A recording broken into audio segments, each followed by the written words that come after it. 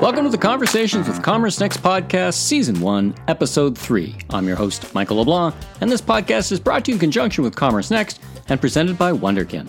In these times, insights on modern post-COVID era consumer attitudes, behaviors, and norms has become the new life's work for brands and agencies alike. How can retailers find opportunities for growth in a consumer environment that is recovering from widespread disruption? What strategies and tactics can their agency partners bring to bear to get them there? In this episode, I meet Ryan Urban, the founder of Wunderkind, and Seth Goldman, the CEO of Urban Stems. These two founders share their analysis and experience regarding the latest trends in retail marketing, customer engagement, and employee empowerment. Together, they discuss their respective career paths, how finding and retaining great talent has changed and evolved, and ultimately, how connecting all of these dots leads to better customer experience. So what we want is, just like Facebook promises to tailor the messaging to the right customers with the way that they tag different customer sets, we wanted that with our other channels with email. Let's listen in now. Ryan and Seth, welcome to Conversation with Commerce Next. How are you both doing? Ryan, where are you this morning? Where am I finding you today? At the top of the World Trade Center, floor 74. Fantastic. And Seth, you're in New York City as well, yeah? I am at home, though, just on the second floor. All right. Closer to the streets, where the action is, right? Ryan, let's jump right in. Tell us about yourself. Tell us about your professional journey, your personal professional journey, what you do at Wunderkind, and let's start there. All right. So, hey, everybody. I'm Ryan, CEO, founder of Wunderkind, and we're about a decade in, and this is kind of my life's work. I'm 41 now. And before Wunderkind, I kind of look at that as my teenage years. So I ran marketing at Bonobos, a few other e-commerce companies. I have my own e-commerce company, but really like my body of work has been at Wunderkind the last 10 years. Yeah, we've been really focused on just making things a better experience for people, consumers. So making marketing a vibe, making a pretty cool experience. And we've accomplished a lot the last 10 years. And I think what we're going to accomplish in the next 18 months will even be more than the previous 10 years. So now it's really the fun part. We're really working well together. We got our leadership team working really well for a long time, and this is the best time I've been having. So it's been a great ride, and now watch out what happens next. Well, fantastic. Were you always interested in the marketing function or the sales function? Was that always your vibe? Like starting out, I'm a true marketer. It's my ethos. I love brands. I love being a consumer of brands that just make great products and services. I love brands that really care about this stuff. And I have the opportunity to build software and services to support new brands and great iconic brands is something I love. I love the science and art aspect of marketing. So I like representing something as a brand and then you make products and then you have to communicate that. And then there's a lot of science when how you convey marketing, convey advertising, and do it in a way that's kind of thoughtful forward. There's so much nuance to it, and I really like it. Oh, fantastic, Seth. What about yourself? What's your background? What's your story, and what do you do at Urban Stems? Yeah, so Seth Goldman, CEO of Urban Stems. We are an online flower and gifting company. We were founded 7 years ago on Valentine's Day, which is an interesting day to start a flower company. My personal journey, kind of like Ryan, a tale of two parts of my career. First part, I was in professional services, consulting, private equity. When I was in investing, I started to meet some of the folks who were running the companies we were investing in, and I thought that their jobs were really interesting, really dynamic, and I wanted to go to the other side of the table. So I used business school as an opportunity to switch gears and got into e-commerce and fell in love with it. And I've been a part of three amazing companies. First with a company called Quidsy, which was sold to Amazon. Then with a terrific company called HelloFresh, which went public and has been very successful. And now with Urban Stems, always in products and services meant to make life a bit more convenient and easier for people. Sometimes retail has been described as an accidental career. Is that the way? I mean, you've talked about your origin story and kind of navigating. Do you consider yourself a retailer, a technologist, a consumer advocate? What's that kind of prime driver that's been the thread of consistency throughout your career and your life? Yeah, I love the part of the job which is interacting with consumers, and what I love about D2C is how much feedback you can get, and that feedback really helps you make the product and service better, and it also keeps you humble. because no matter how well you design, whether it's your physical product or your digital interface, someone will come back to you and tell you how terribly you did on something. And that feedback, that unvarnished consumer feedback, helps you get better and improve at a faster rate than I think anything else. And I love that. And I've always loved working with products that are tangible, that you can pick up, that you can try to make better. And it's simple, but it's not easy. Ryan, let's talk about WonderKid. Give us a sense of scope, what you do. You've touched on it in your kind of opening remarks and your origin story, but tell us, tell the listeners, tell the folks out there all about WonderKid. What do you do? What a space do you occupy? Why was it that you thought there was a need for a shop like yours and scope of work? I think we're a company of marketers, and we build stuff for marketers. So I'll kind of add on to what Seth was saying. We get to be the stewards of consumers across all brands. So, and our clients are brands, but our first customers are actually their customers. So we oftentimes don't listen to our clients. Like even representing consumers in a really simple way, like, hey, every brand wants to have a big email list or a text file. So we had to kind of create the standard of this is how you interact with consumers on when it's an opportunity to opt in email list. And this is what an email program should be like. Just even something simple like that, it's very important to us. And it's like, okay, cool. We got a good system in place for brands of what's a proper way to kind of offer opportunities to join a list and how you have that. And then it's like, all right, well now let's make it better. So, and like, hey, we started really trying to scale personalization for one-to-one marketing. Everyone on the consumer side really likes when they get stuff that's really for them and it performs well for brands. There was an issue of scale. So let's figure out how we scale that and add more to that. So when we started, there was a lot of people would add stuff to the cart, and you maybe get an email from a brand with the things in your cart, and that's very convenient for people. We polled everyone. We polled a lot of our clients, just consumers in general, and people what kind of messages do you generally really enjoy receiving, or would you like to receive? And we started building technology around that. So things like even the items that you just browsed, the price changed on an item you looked at. If something you looked at was out of stock and it comes back in stock, if something you looked at, now there's only a few left and you want to know about that. When new arrivals come in, you like to see the ones that are just kind of made for you. So it's like, what are the things that people really enjoy receiving and are valuable and convenient and enjoyable, and build that at scale and do it in a nice, elegant way and that represents brand. So we got to do a lot of that. Now we're really kind of text as a channel. We're really creating some great standards for brands of how to really treat people like, say you have a YouTube channel, you have subscribers, but oftentimes the marketers will treat their email list as a list. It's like you really got to be very thoughtful and treat people as subscribers and understand what's really, really nice for your subscribers to receive and creating that across the board and creating an ecosystem there. Now I think we're doing a really good job of that.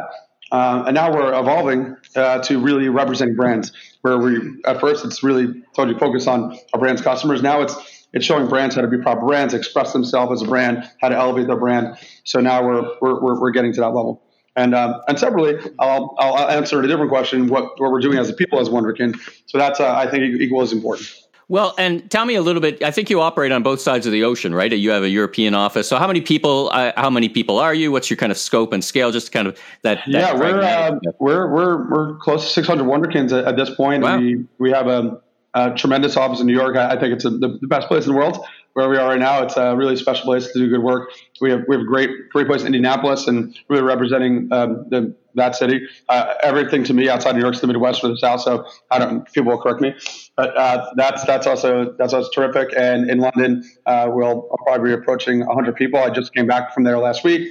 Their energy over there is really good. They're coming back fast, so they're pretty excited. So, and as a company, it's really, really important to expand your talent pools, and that's sort of every company will tell you. It's like getting great talent and developing talent is everything. Just having a great presence in a different city and different. So the Indianapolis one was really important. I obviously could have went to California, but that's you can get some people, some in New York. We want people who have a different culture, different ethos. So we got a few different ones. Seth, let's talk about Urban STEMs. So I think 48 states, 21 plus cities. Tell us all about the origin story. You got to deal with Vogue. It's very. We were talking off mic. Your site is wonderful. It's a beautiful site. But just talk to us and the people about Urban Stems, where you operate, how you go to market, what's the business model? So Urban Stems was founded on the principle that gifting, especially floral and living gifts, were not meeting up to the experience expectations of consumers. And we really wanted to create something different, something special. And we started in Washington, D.C., quickly expanded to New York. And we have these really great cities where you can get a delivery. You can order up till, I think, 3 or 4 p.m., get a delivery same day, multiple delivery slots each day. And we want to bring that to as many cities as possible. In addition to that, around 3 years ago, we partnered with Vogue. That's been a tremendous partnership.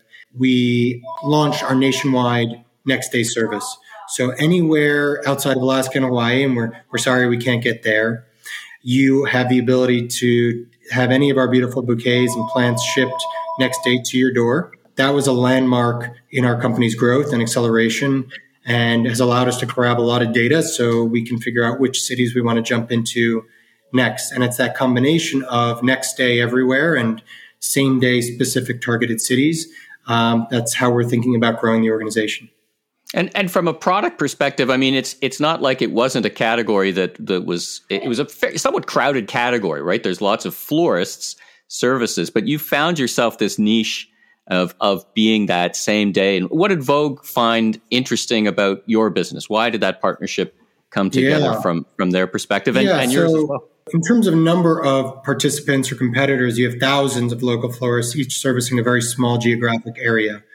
You then have a number of large players like FTD and 1-800 who are aggregators of those services. And they mostly collect orders and push those to the local florists. Local florists are actually declining in number, although some consolidation is happening. What Vogue saw in us was a brand that was really pushing the envelope on design and innovation of the product itself. By centralizing ownership of the product and inventory, we're able to come up with designs that were much more interesting, unique, and exciting, and offer those nationwide. One of the challenges of having a design that's offered by 3,000 or 4,000 individual florists is everyone's kind of going to have their own take on it. And so it's impossible to promise that same bouquet will look, that bouquet will look the same in Maine and Memphis and Minnesota and California. We'll be right back with our interview with Seth Goldman and Ryan Urban right after this message. Wunderkind is a leading performance marketing engine that delivers tailored experiences at scale. Digital businesses use Wunderkind to remember who users are better than ever before, allowing them to deliver high-performing one-to-one messages on websites, through emails and texts, and in ads at a scale that's not otherwise possible. Wunderkind drives $1.2 billion annually in directly attributable revenue for top e-commerce brands like Uniqlo, Sonos, and HelloFresh, often ranking as a top 3 revenue channel in their own analytics. Learn more at wunderkind.co. That's wunderkind.co. And I don't know if you've ever seen Urban Stem. The packaging, the experience is so nice. And flowers are super underrated. Just even in my house, I have them on my floor, on the entrance. I have them in my kitchen, in my room, on my bedroom floor. Like I probably on your shirt and your pants. My shirt and pants. I've never been anyone when they have flowers around is not a little happier. Let's merge these two thoughts here, these two streams. Seth, what were you looking to solve when you engaged with Wunderkind and Ryan? What brought you two together, and what problem or opportunity were you looking for that they solved for you or brought to the table? Yeah, so the generic problem that we and all companies are looking to solve, I think, is diversification of your marketing. So having more channels through which you can advertise to customers, talk to them about your brand. The specific problem is personalization and customization. So what we want is, just like Facebook promises to tailor the messaging to the right customers with the way that they tag different customer sets, we wanted that with our other channels, with email, with et cetera. And they were able to provide us that, and that's really cool. So if you looked at a specific product but you don't buy it, we want to be able to send you that product, tell you a little bit more about it in an email. If you live on the West Coast and we want to push specific inventory to you or specific products versus the West Coast, they were really able to do that. And that customization and personalization is important both because we are a perishable product and because we are a highly giftable product. So those were the two specific areas where we really wanted to partner with Ryan and team, and where they've come up very, very highly. Oftentimes, I always get asked the question, and venture capitalists ask the question the same way, like, hey, what are you trying to solve, or what problem are you trying to solve? I say very extremely rarely are the best companies in the world solving problems. It's usually like they have a vision for something important, they're building something, or they're like really maximizing opportunity. Solving a problem is like, once you solve the problem, you can solve that problem in a week, maybe 6 months, and then it's like, hey, do we pack up and go home and like not have a company anymore? So it's almost every iconic company is really like kind of maximizing opportunity or having a vision for something, to building something special, or taking something that exists and really making it great, or building something new, taking something from 0 to 1. So that's what we're looking to do too. It's the ads on Facebook and Instagram are very good. I enjoy the advertising experience. I really enjoy the advertising experience in magazines, Vogue. Like that is part of the content, right? You pick up, but like if you go to Vogue's website or you go to weather.com or CNN, the ads are not really content. It's not a vibe, and it should be. And we want to make sure that happens. So we represent publishers and we represent commerce companies. So we want to not only have ads that are for people, like when we do that, but it should be a vibe. It should be, hey, you should go to some sites to really experience that as part of the content. And consumers should really have very few brands, even look like iconic brands like Nike and Apple. Very few of those iconic brands have relationships with even 1% of their customers. And that's a huge opportunity. So I don't think it's a problem. Does Nike have a problem? Like, they don't have relationships. Nike's doing pretty good. But I think they would like to have a much closer connection with some of their best customers or most of their customers. So we're looking to build some stuff like that, or ecosystems together.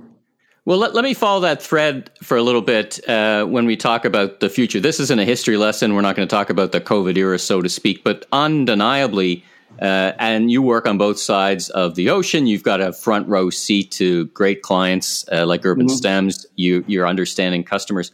What, if anything, in your mind has changed or accelerated thanks to the COVID era, this 18 months to 24 months that the world has gone through? Are you looking at different perspectives? Are you thinking the customers are acting or behaving different? Give me your perspective on that.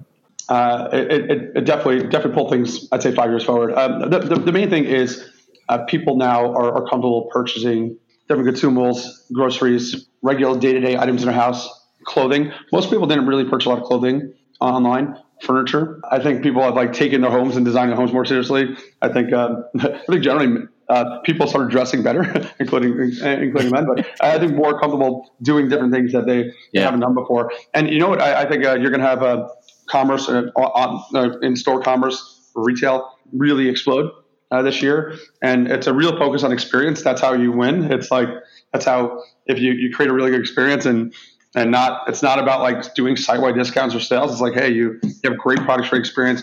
I've seen a rapid change in supply chain. So companies where it take them 6 months to get products, some could do it in a month, a week. So major changes in supply chain, major changes in how you market.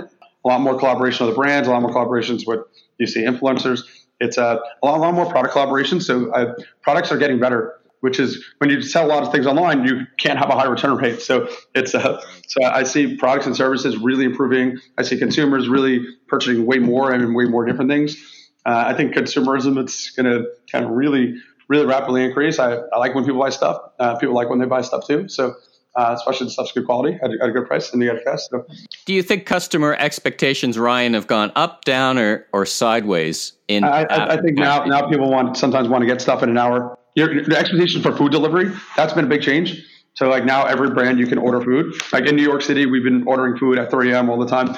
And now a lot of brands are available. I think the expectations for how that arrives, the quality, the package quality food, that's gone up a lot too. I also think that's tremendous for restaurants having that opportunity now. And in New York, that you have all the places open up outside, that's cool too. So it's great more opportunities for restaurants and stuff locally as well. That's been one of my favorite things. New York's the best I've ever seen it now.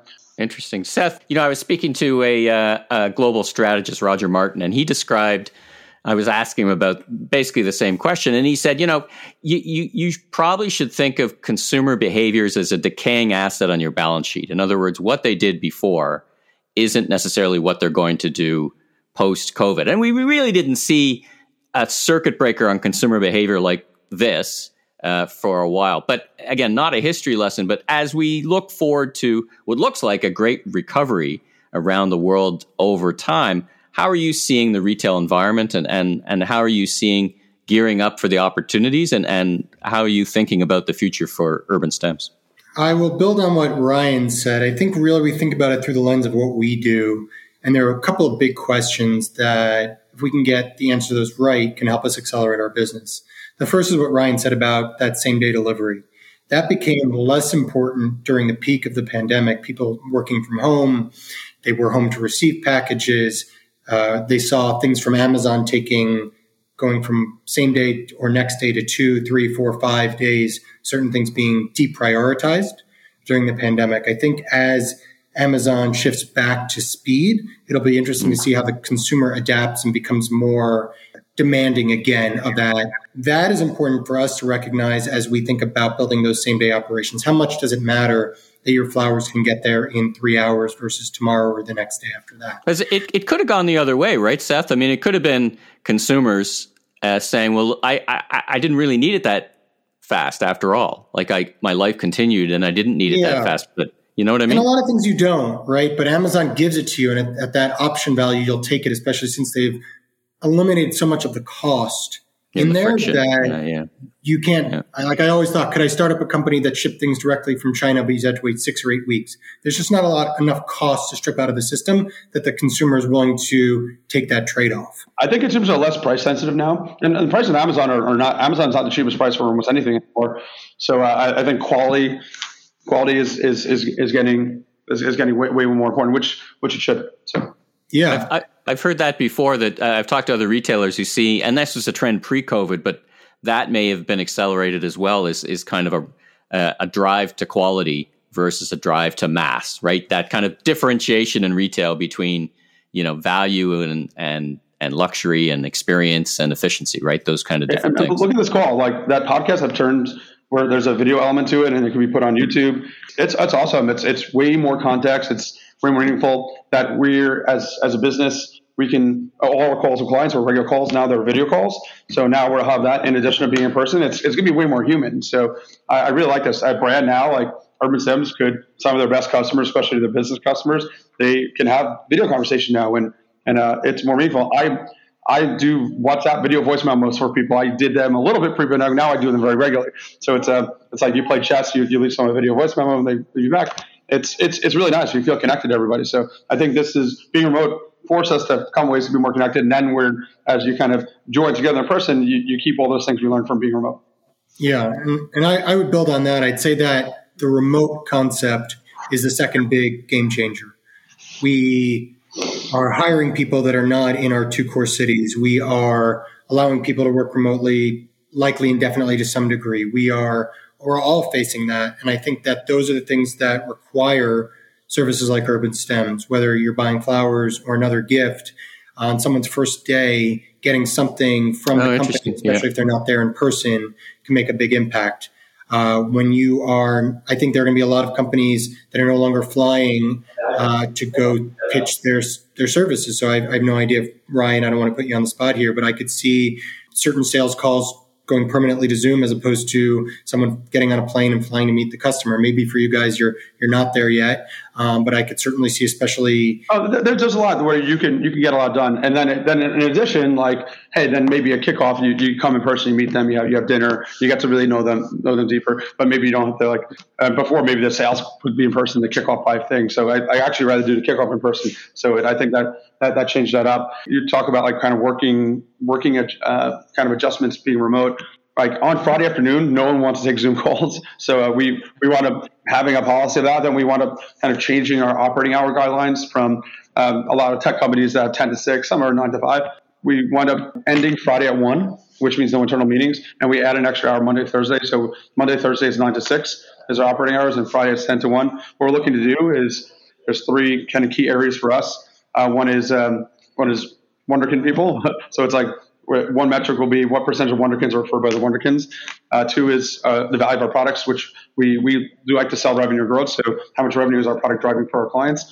And then 3 is our client growth rate. So we want to see our clients growing and growing with us. So looking at our client growth, looking at the revenue we're driving, and looking at kind of Wunderkind referrals. When we hit those three metrics, we are going to eliminate Friday, and we're just going to be Monday, Thursday, 9 to 6. And then just like some people want to work at 7 or 8 a.m., those are optional times. After 6, optional. Friday will also be an optional day when we earn that. So, and I think once we do that, a whole bunch of other companies will do that. I would say in 2 years, a good percentage, probably north of 10% of technology companies will be Monday to Thursday. I mean, what you're both talking about is more cultural than it is technological, right? And Seth, it feels like a lot of retailers would hesitate to hire senior roles remotely, but yet it opens up a vast talent pool. Is that evolved? Is your thinking on that evolved over the past 18 months, or were you always kind of oriented to finding the best people wherever and however you could find them? No, I think it's absolutely evolved and evolving. We don't know the answer yet, and I think we're trying to still be a little slow in not making decisions that are harder to reverse. But I think the reality is we want to get the best talent. We want to give them the best experience, though, and it's that trade-off. What I think it did do is force us to revisit the goal of an office. And we came to a conclusion. It used to be everyone just had an office. 18 months ago, that was it. That's where you went. That's where you went. Yeah. And to some degree, I think tech companies were a little bit ahead of the curve, whether it was outsourced or just people that they hired around the world, because a lot of those roles were able to be highly successful. But now we're sort of saying, well, what was the goal of the office? And we came to a conclusion it's about a few things. First of all, it's pure social interactions, people going out for dinner, drinks, after work, getting to know each other on a personal level, friendships. If you think about younger generation, work is so important to them. It's where you spend a ton of your time. A lot is asked of you at work. So you're creating bonds of friendship at work, and that's very important to people. The second is what I'd call that sort of work social, where you don't want to have just a call where you get on the phone, someone says, I need these 3 things from you, and you get off. So building those non-transactional work. Yeah, that's a good point. That's a good one. And then the third one is the sort of creative brainstorming element of it, where you want to get a group of people in a room, either from the same team or cross-functionally, and you're just going to have better ideas come from it.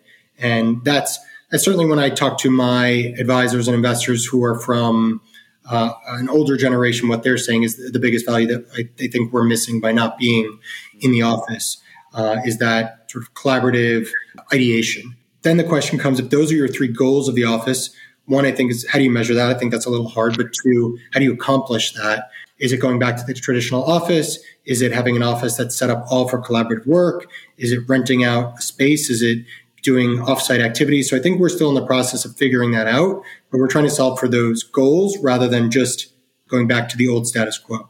It's a great point. And what I hear from a lot of retailers is they say, well, let's not take the old way of working and force it into the new reality. Maybe it's more offsites. Maybe it's collaborative. But work between teams it's hard. Teams seem to be cohesive, but team to team is struggling a little bit, beyond your exact close team. Ryan, last couple of questions. I wanted to touch back on something about your career path, because on this podcast, we like to talk about the people and their careers. You went from one side of the table to the other side of the table, right? You were at Bonobos. You went from agency to client side to agency side. What perspective has that given you? And is that advice that you would say everyone should do, at least in their career? They should be on both sides to kind of walk in everyone else's shoes. I think there's things that people want to do. Sometimes, like, say, on a commerce side, I don't call it e-commerce, I call it commerce. As I think in person, the retail will be more important than ever.